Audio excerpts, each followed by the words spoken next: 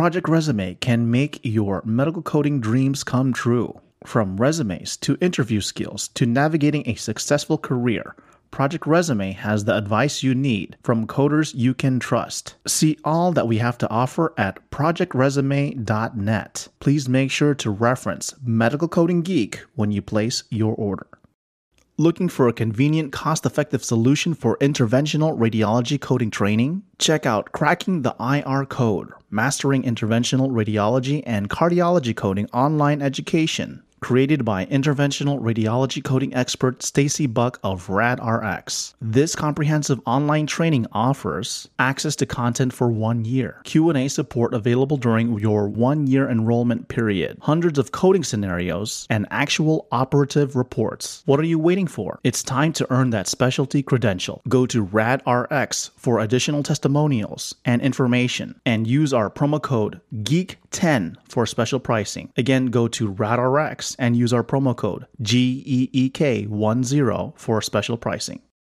The Haugen Consulting Group offers healthcare consulting, education, and auditing services utilizing a team of industry experts specializing in leadership, project management, and assessments for HIM and patient access. Their auditors and educators are experts in facility and professional fee coding and offer education for ICD-10 CM, PCS, CPT, HIM, patient access, and revenue cycle. The Haugen Consulting Group is thrilled to be a partner with medicalcodinggeek.com and the Not Also Classified podcast. Go to thehaugengroup.com/shop and use promo code GEEK15 at checkout to receive a discount on webinars and desk aids. Again, go to thehaugengroup, HAUGEN group.com/shop and use our promo code GEEK, GEEK15 at checkout.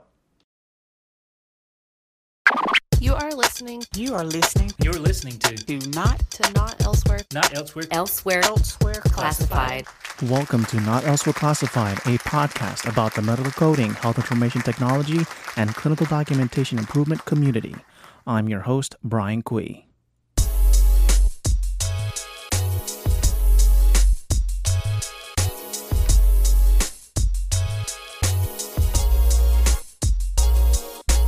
Hello, everybody. Welcome to the Not Elsewhere Classified podcast.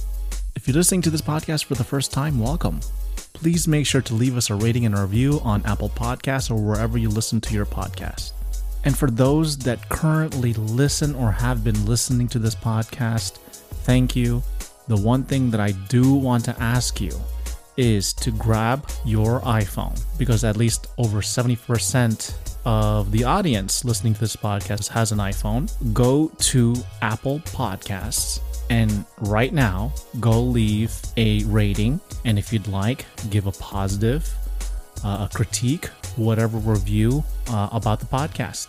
Right now, out of all of the listeners that we only have 38 ratings, so I'm sure there's more. So if you take the time, just leave us a rating, review, and I definitely appreciate it. And for those that give a 5-star rating and a review, I'll give you guys a shout out on the next episode. So in today's podcast, we are continuing, at least my interview, from Jacqueline Taylor. So if you haven't listened to the first part of the interview, please make sure to go back and listen to that episode. And then come back to this episode where we talk about networking in a virtual environment, test taking in a virtual environment, and so much more. So without further ado, here is Jacqueline's interview with me. Enjoy.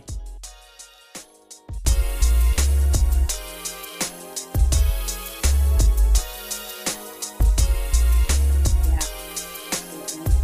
So that moves me on to 2. So you did the conference, and now you're just pointing, everything's online. That's another thing. We don't have the opportunity, or new graduates don't have the opportunity to attend HEMA conferences or the board organization conferences. There's no career fairs really right now, and if they are, they're all virtual. All of the conferences are virtual. We have to rely on our CEUs and webinars, and that's another thing that we have to get accustomed to. I know I usually attend like 5 or 6 meetings for the organization in person, meeting at the University of Chicago Hospital or wherever, these are. This is something else I rely on. It helps with networking. It helps with resources. And I feel, our students are missing that component. I had a whole class graduate my last session teaching. That was about a month ago. And, they're out in the world right now. And it's even conducting interviews are virtual at this moment, So what are some things do you think that can prepare students and people for this networking virtually, Just we're not able to get out there and physically meet people and shake hands. Mm-hmm. Definitely not shaking hands. Mm-hmm. So, right, the elbows, and even the foot shake. Right. So, what do you think are some best practices for that? I tell my students, hey, keep engaged as much as you can. I know you don't want to sit there for HEMA conferences are 3 days long. So in person. So, what is about 10, 12 hours for a full day to go to all of the venues and people.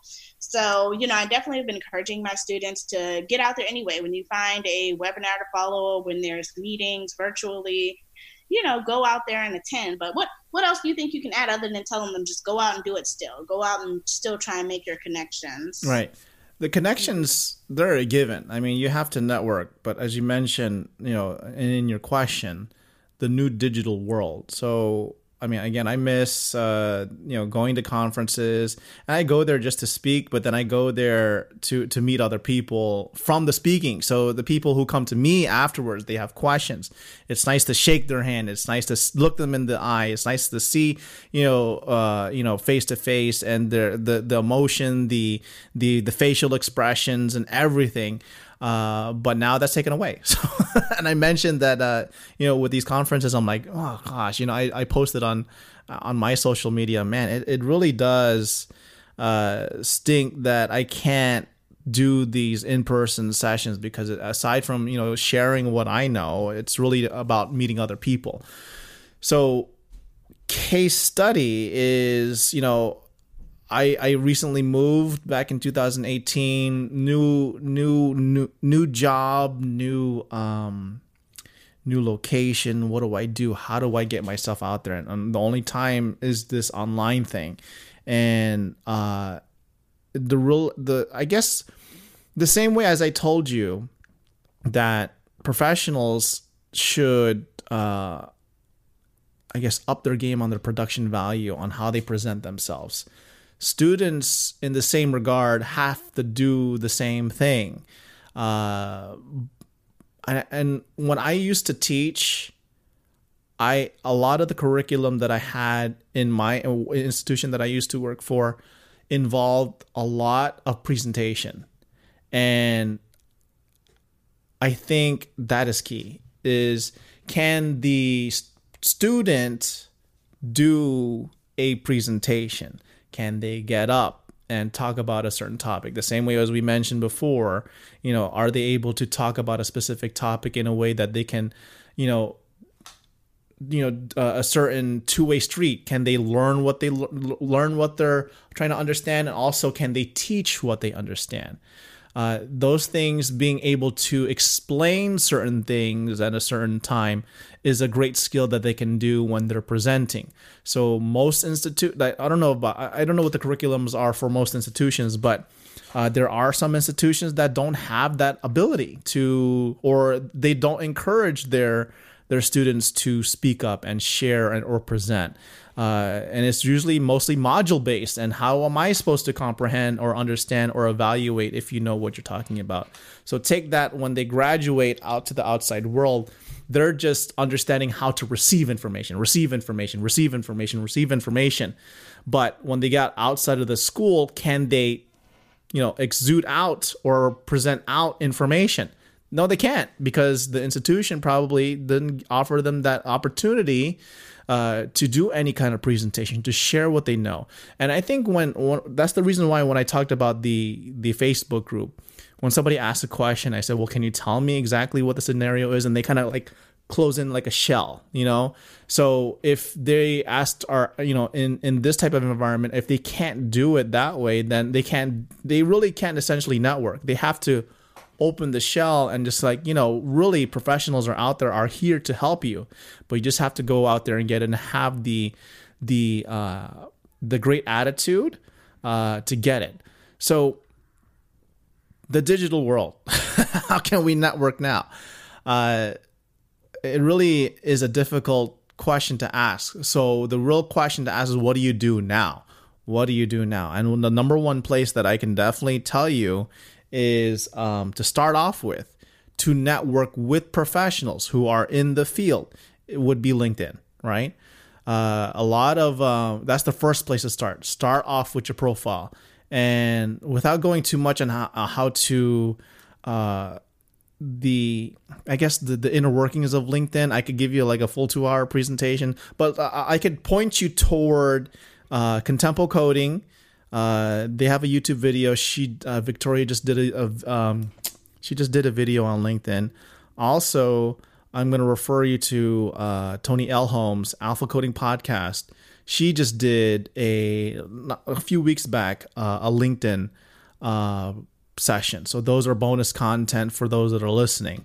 I can give mine, but the thing is, when I was about to release mine, Tony put hers, and I'm like, okay, I'm gonna hold back because maybe her content is a bit different than mine. We're not trying to plagiarize from one another, but I just say, look, I'm just gonna let her, do hers, and then when I'm thinking in the back of my mind, like maybe I should do a LinkedIn, and then Victoria does a LinkedIn, so I'm like, oh, okay, I guess I have to wait a little bit, but I already have the presentation set actually, and I created it to do a podcast episode.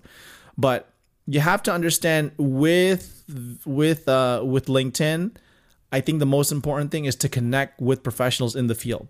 But when you connect with them, just don't hit the send invite button and then just receive the invite. When you connect with somebody online, especially on LinkedIn, go toward that person that you connected with. Thank them. Say, hey, thank you for connecting with me. I'm glad. I look up to you. I noticed you have a great, background in what I need. I'm looking forward. If I have any questions, can I reach out to you? And they'll say yes. They'll say no. For me, if you send it to me, I'm gonna be like, yeah. But there's some professionals who don't even respond or whatever it may be, because that's happened to me where I reached out to them. Hey, great presentation. Is there an opportunity that I can bounce any ideas off of you? And I just don't get a response, or they're just giving me a website as far as a marketing type of thing. I'm like, okay, well, whatever, move on. I have a story. It was about 3 years ago. I was, sending emails. I had just moved to Chicago, and I had reached out to people. And I sent someone a message, and, I'm like, hey, I even, sometimes if it's in the area, I'll offer lunch. Person never replied back. A few years later, they sent me a message requesting a job at my company. And I'm like, out of, I was just like, it's just crazy how people are not willing to reach out and help one another, especially on that LinkedIn avenue. And, it is helpful. It's just getting to know people. It doesn't do any harm. And I am, if anyone reaches out to me, if I can help them, I do what I can. If I can't, I say, hey, yeah, thanks for reaching out. But, if there's anything I can do for you for anything in the future, let me know. I think that's an important thing to remember for people that are, more advanced in their career. When people do reach out to you, respond. You never know what that connection could turn into or how you're helping that person. And, I think with the changes that are going on with this online environment, people are going to have to be more open to those types of connections. Yeah, everybody I network with, I always say, you could be my boss one day. You could be my boss. So everybody, even if it's a student, if the student connects with me, you could be my boss one day, or you could be the person hiring me for your services, whatever it may be, and you're the one who essentially is going to write that check for me. So right. That's what I try and do with everybody as best as I can. As you mentioned, you have a certain scope of knowledge or time or, whatever you can give. So you give what you can give and you let that person know, hey, that's all I got. Or if I can't answer that question, here's somebody else who can help me out. So always, and I think that's important when you develop a network. It's not networking, it's growing a network. And organic, I think another word is organically growing it, not forcing it. Yes. Like if somebody comes to me, hey, I have this business, would you mind checking into it? No, I'm not checking into nothing because that's not organically growing. And I mentioned this with Natasha Miller, is when you promote your business, you promote yourself versus your business. So I want to get to know more about you, not your business. So if you can't tell me who you are, then I have no interest in your business because I want to know the person first before the business. So the same way with students, you don't want to automatically fire off a shot saying, hey, look, do you have a job opening? But I'm like, why are you asking me for a job? Do you even know who I am? I don't even know who you are. Could you please, show me who you are? And I think that's what students need to do, is show them who they are. And that comes back to the presentation skills. Are they able to tell people who they are, what their skills are, without sounding so scripted? Can it sound real? If you're real to me, then I will take you seriously. If you sound like, if number one, that's where you need to work on your confidence. If you don't have confidence, if you're not real, you don't even waste my time with me, because I want real, confident people, students, professionals coming to me. And I do the same thing. Hey, I have, thank you for connecting with me. And mostly if you've been around the LinkedIn game for long, and you do what I do, like producing a lot of content, they come to you. You don't go to them.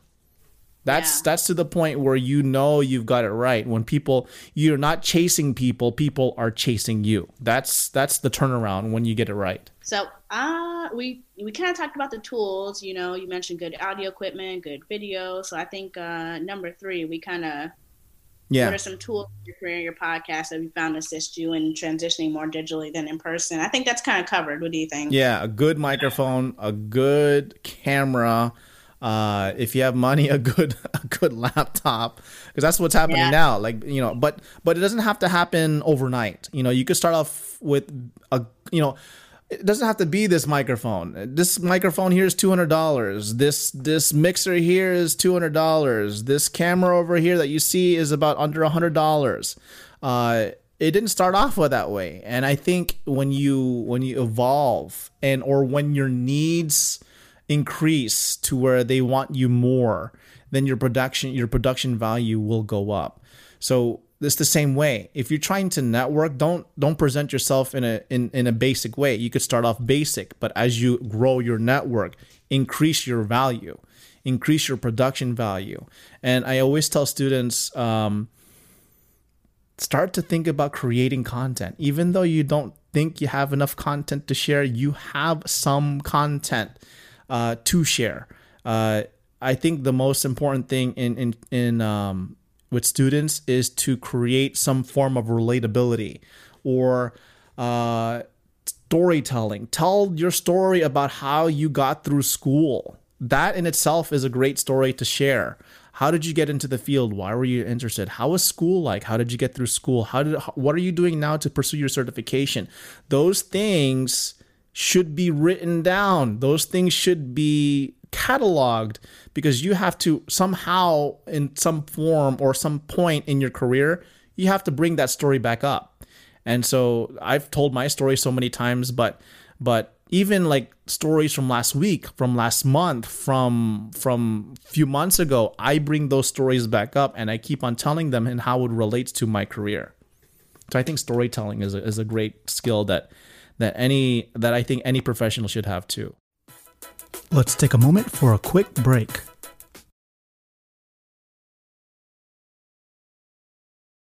Hello, everybody. I want to thank you for listening, but I do want to take a quick moment to promote our partners who help support the podcast. Do you want to know who supports our podcast? You can go to our website, medicalcodinggeek.com/ partners. From there, you could find a list of our partners who help support the podcast, including the Haugen Consulting Group, Project Resume, RadRx, Find a Code, AccessADoctor.com, ZipRecruiter, and so much more. So again, please support the podcast. We're doing great things. We want to expand, but please go to medicalcodinggeek.com/partners.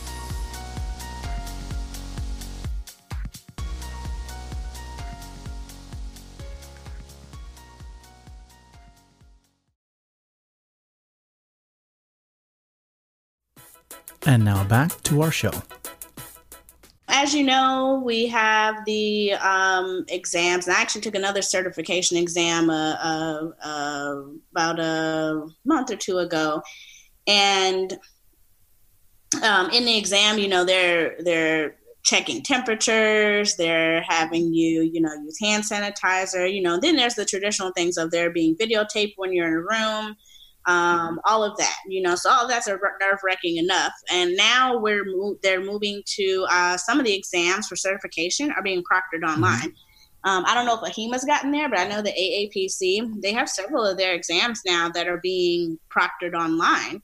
And, that's another thing that students are going to have to prepare, the different standards with that, the different preparation and tasks, It's already hard enough timing yourself and looking through your books in person. Now you're at home and it's, you have to make sure you have no distractions for like 5 hours. So, do you have any thoughts on how the certification tests are being proctored online now and how that's going? What are your kind of thoughts and sentiments about that? Well, I've worked with a lot of local AAPC chapters, and I think I from what I understand in the chapters, one of the responsibilities is proctoring exams, right?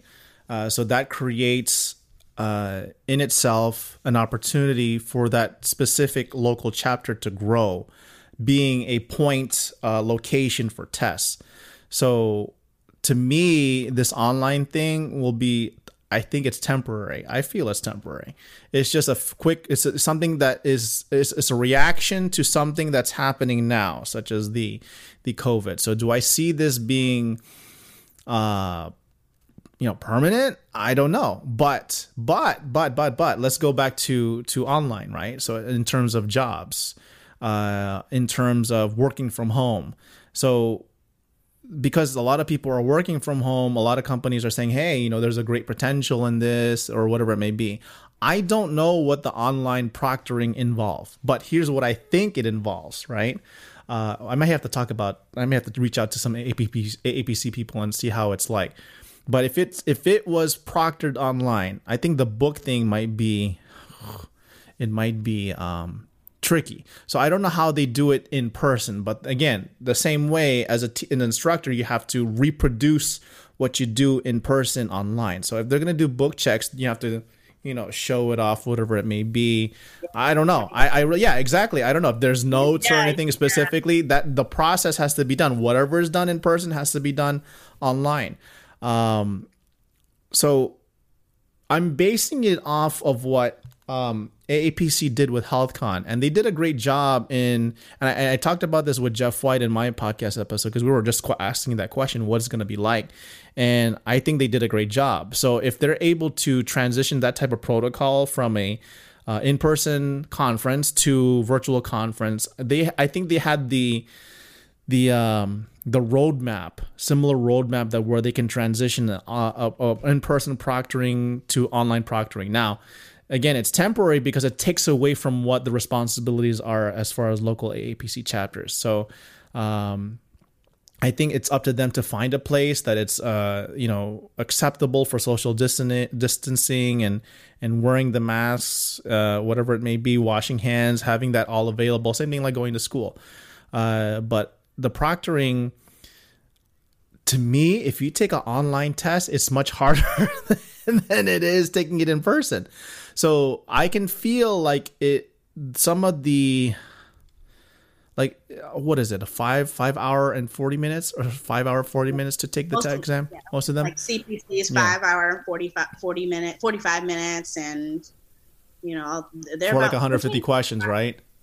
hours. Yeah, for 150 and multiple questions. choice. So if it was me, I'd make the requirement a tiny bit stricter to account for accountability, to making sure that there is some level of integrity between the test taker and the test. How do you proctor online? I guess something like this format where I'm watching the student, making sure that that you have camera angles, appropriate camera angles, or proctor check-ins. Can you please show me your work area? That type of thing. If they're unable to do it, then they can't take the proctor, online proctor exam. So there's a lot of, checklists that they have to have set and make sure that is done. So can it be done? Yes. I feel it's going to be just more of a pain in the butt. Could it be harder? I don't say harder in terms of test, but in terms of taking the test, the timing, the requirements of taking the test may be a little bit more stricter than doing it in person. Yeah, I haven't known personally anyone that's taken any of the certification tests. I have a couple of students next month that will be should be taking their CPC. So I'm not 100% sure how it's working. I just know that they're doing it. Yeah, I should ask my group, like, has anybody taken the online proctor exam? What can you please share your thoughts? And that could be something to chat later on. So final question. With everything we talked about, the changes and, all of the new technologies and requirements for teaching and working and just living in this climate, with COVID, what do you think these changes are beneficial? Do you think they're beneficial, not beneficial for those in health information management or leading into health information management?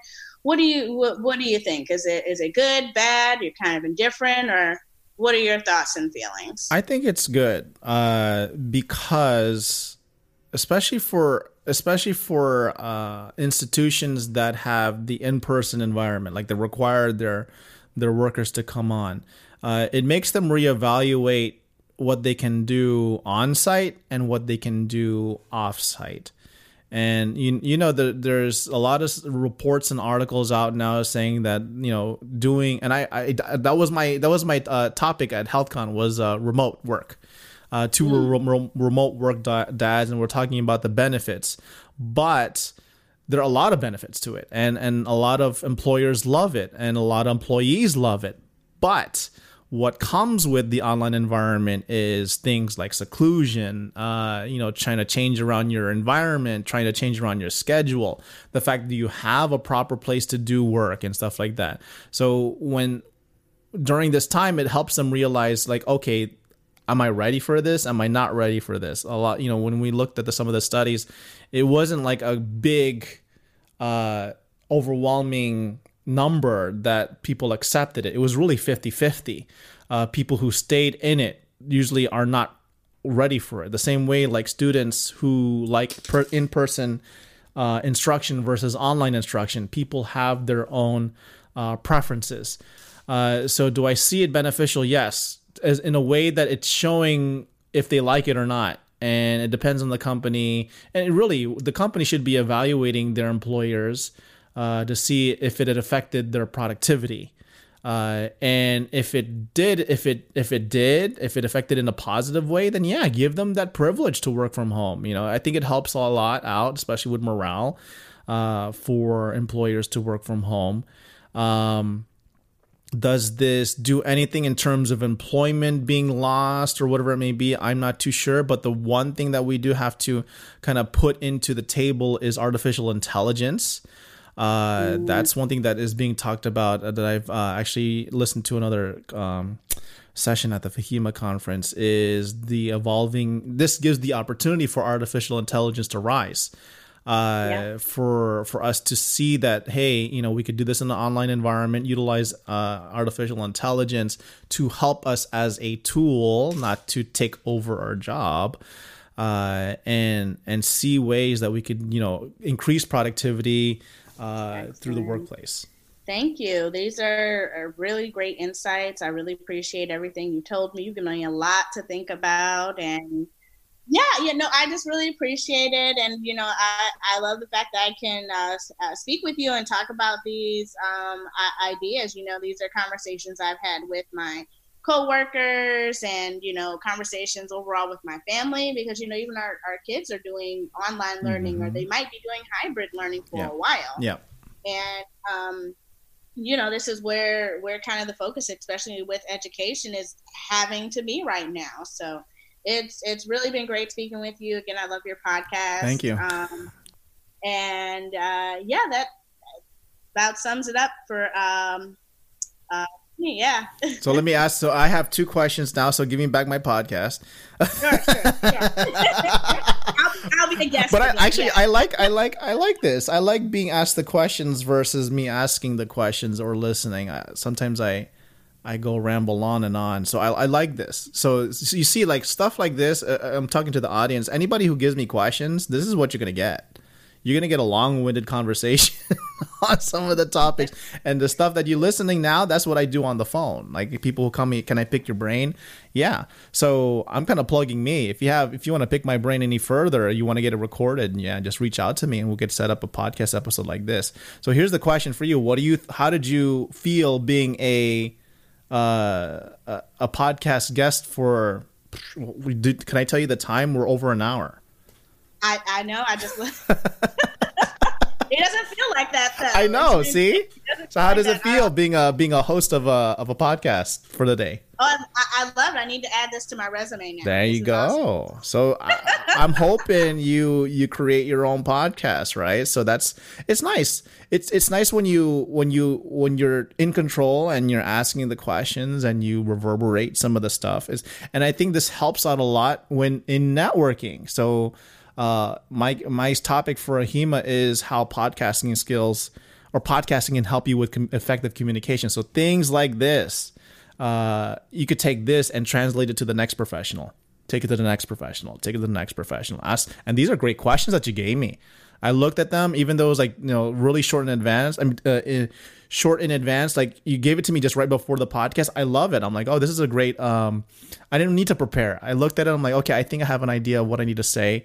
And again, I don't want to sound scripted. So, thank you, Jacqueline, for being a designated guest. So I'm going to turn it around to me or turn it around to you. I'm going to ask 2 questions.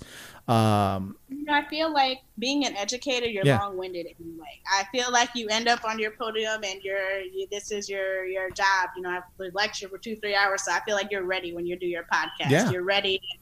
You have to be ready. And all the stuff that you learn, you just really kind of carry it forward. You carry it forward and you carry it forward. Absolutely. All right. So 2 final questions. Number 1, after all of this that I just went through in answering your questions, or you had the opportunity to pick my brain, what do you think is the future now for yourself and what you've obtained? And, what are you going to do with all of this that you've received? I'm definitely going to bring it back to my institution and, with the other ideas that I've come up with and kind of present, this is happening where we need to stay current. We need to make sure that we're presenting information in a quality way to the online learners. And, a lot of other vocational and technical schools, they're being kind of thrown into this online environment. That's not what they're set up for. I'd say, associate's programs, bachelor's degrees and things like that, they already have the online component, but theirs is, do a couple of postings, read independently, and then take your test or write your essays. So even those types of institutions, I think, could benefit with more interaction and more synchronous interaction between the students and the professors. I've taken a couple of online classes, and it's kind of cold. You read your professor's bio, and then you throw maybe one introduction out there, and then it's just all school. There's no immediate feedback, no video, no interactions if you're in school. And I think that is something other institutions should look at too, this synchronous environment, and where teachers, professors, they're able to interact with it more with their students, get the feedback and engage them better to give a quality education to the students. So I do see this as the future. I feel like all institutions can learn from the environment that they're being forced into right now and, implement different ways and styles of learning to enhance the education. I look back and there was definitely some things that I had to learn on my own that could have been presented differently or could have been presented as a major focus when I was in school. Yep. Preparing for certifications, being educated on those. They were just things that I think could have done better, and I tried to give to my students, just like you were saying. You're exporting all the knowledge that was input into you and how you've grown. That's your job. So that's just, how I feel with everything that's changing. I think it's a beneficial thing. Everything's going digital. We're making sure our kids learn this digital environment. They're typing, they're doing coding classes, they're math problems in, modules on games. So I think that this is the turn and this is the future of many professions, including health information management. So are there any projects that you're doing now? I think you wanted to talk about earlier. Yes. With all of the changes going on, we've had one heck of a 2020 going on so far. We've had the COVID environment. We've also had the Black Lives Matter movement that's been way more apparent this past year in 2020. And, people are noticing disparities in their company that need to be met regarding race, ethnicity, and treating people and their employees fairly. They're noticing the discrepancy. Black board members, and it's being noticed now, which is a great thing. That's where change starts. Just truthfully admitting that there is a problem and there is something going on, and then moving to the future to fix it. So within health information management, I've noticed that there is no organization that caters to the needs of African Americans with that work and are educated in the health information management field. So I have sought to meet that need with COBIM, the Collective Organization of Blacks in Health Information Management. COBHIM. I know it's a whole little acronym thing, but I want to meet that need. I want African Americans to come together and network. I want them to feel supported in their workplace. I want them to feel connected and, have the confidence and the ability to bring up issues in their workplace that they see when they feel that they're not treated fairly or when they see a discrepancy based on race. And as far as being an educator, as far as being in this field, I want to empower people. And being an African American woman myself, that is the group that I decided to align myself with and support. And so that is the organization. The website is www.cobhim.com, and it's www.cobim.com. For anyone who wants to take a look or join, and anyone who has the sentiments and who wants to support African Americans in this health information management field. And I know you mentioned there was a statement from ACDIS that, it was great for them to notice that there was a disparity and they are working towards change. Hopefully all of the board organizations will take a look at their internal organization and see what they can do better to support African Americans in their community. Yeah, I think the and I mentioned this with Leanne Tennette. She's from Atlanta, and the one thing that we talked about is when you're trying to produce change, I think the most important, we were talking about electronic health records, right? But I told her that the most important thing in terms of change, whatever it may it be what it is now, what Black Lives Matter, is education. And if But however, in order for you to educate, and it brings back home, I love to do a 360 bring back to what I've been talking about, is the idea of communication. And so what you're doing now is developing content specifically for what's going on in today, and having that discussion, sharing what your thoughts. I think that's the least that anybody can do, is just, have the ability to open up a conversation, a civil conversation. Gosh, especially what you see now online, it's terrible. But to have a civil conversation, and I think those conversations is content. And in the same way that it's helped me with my career, it's going to help with, what's happening now. If you create a portfolio of conversations that you have addressing certain issues on what's happening now with race, and inequality, it's a good tool. So stuff like this, you can do it. Have a podcast. I could see a podcast happening now with your organization, reaching out to HIM professionals, African American HIM professionals. You have a lot of them. I already mentioned to you, you can reach out to FAMU. That's one institution that I know that has a HIM program for sure. They're great people. But yeah, you're doing a great thing. So I definitely have the contact information, the website, in the podcast notes for anchor.fm/NAC podcast. So thank you for that. And I wanted to make sure you said that, because one thing that and I mentioned before, like AHIMA CEO is African American, and I was mentioning before that I was waiting. I'm like, can we hear something from her? And I almost kind of almost blew a gas. Like I was like, I'm like, can we? I guess she was preparing, but I was like, can you just do it now?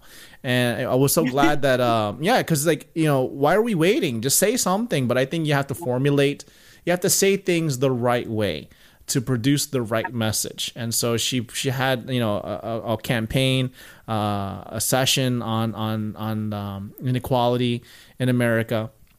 And so she did that. I was like, okay, good, great. So I'm like, you have to have it. AHIMA has to do that. So kudos to that. All right. So Jacqueline, thank you for being in the podcast. Here is my last question for you. And thank you for sharing all that information and being a designated podcast host for the hour. Well, not over the hour. Look, we're going way over an hour. Yes, so way over. Yes, thank you. we're approaching an hour and 20 here. So the last question for today is, what best words of advice could you give for our audience? I would just say, keep learning and keep growing. I feel throughout life, you should always be learning and growing somehow. You should never say, this is it, I'm done, I've done all that I can do. Keep growing, keep changing, keep maturing and learning and becoming your best self.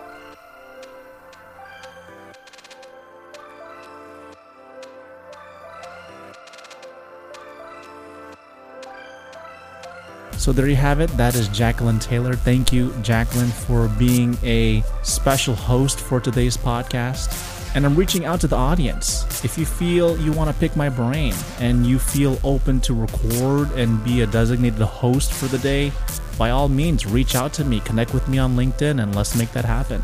So in the podcast, Jacqueline mentioned COBHIM, COBHIM, the Collective Organization of Blacks in Health Information Management. The website is cobhim.org.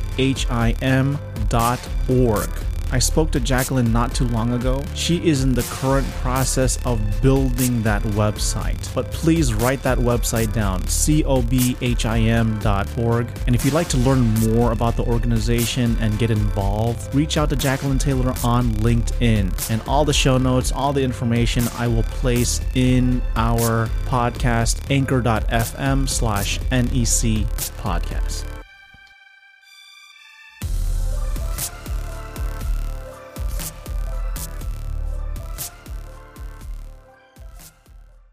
MedicalCodingGeek.com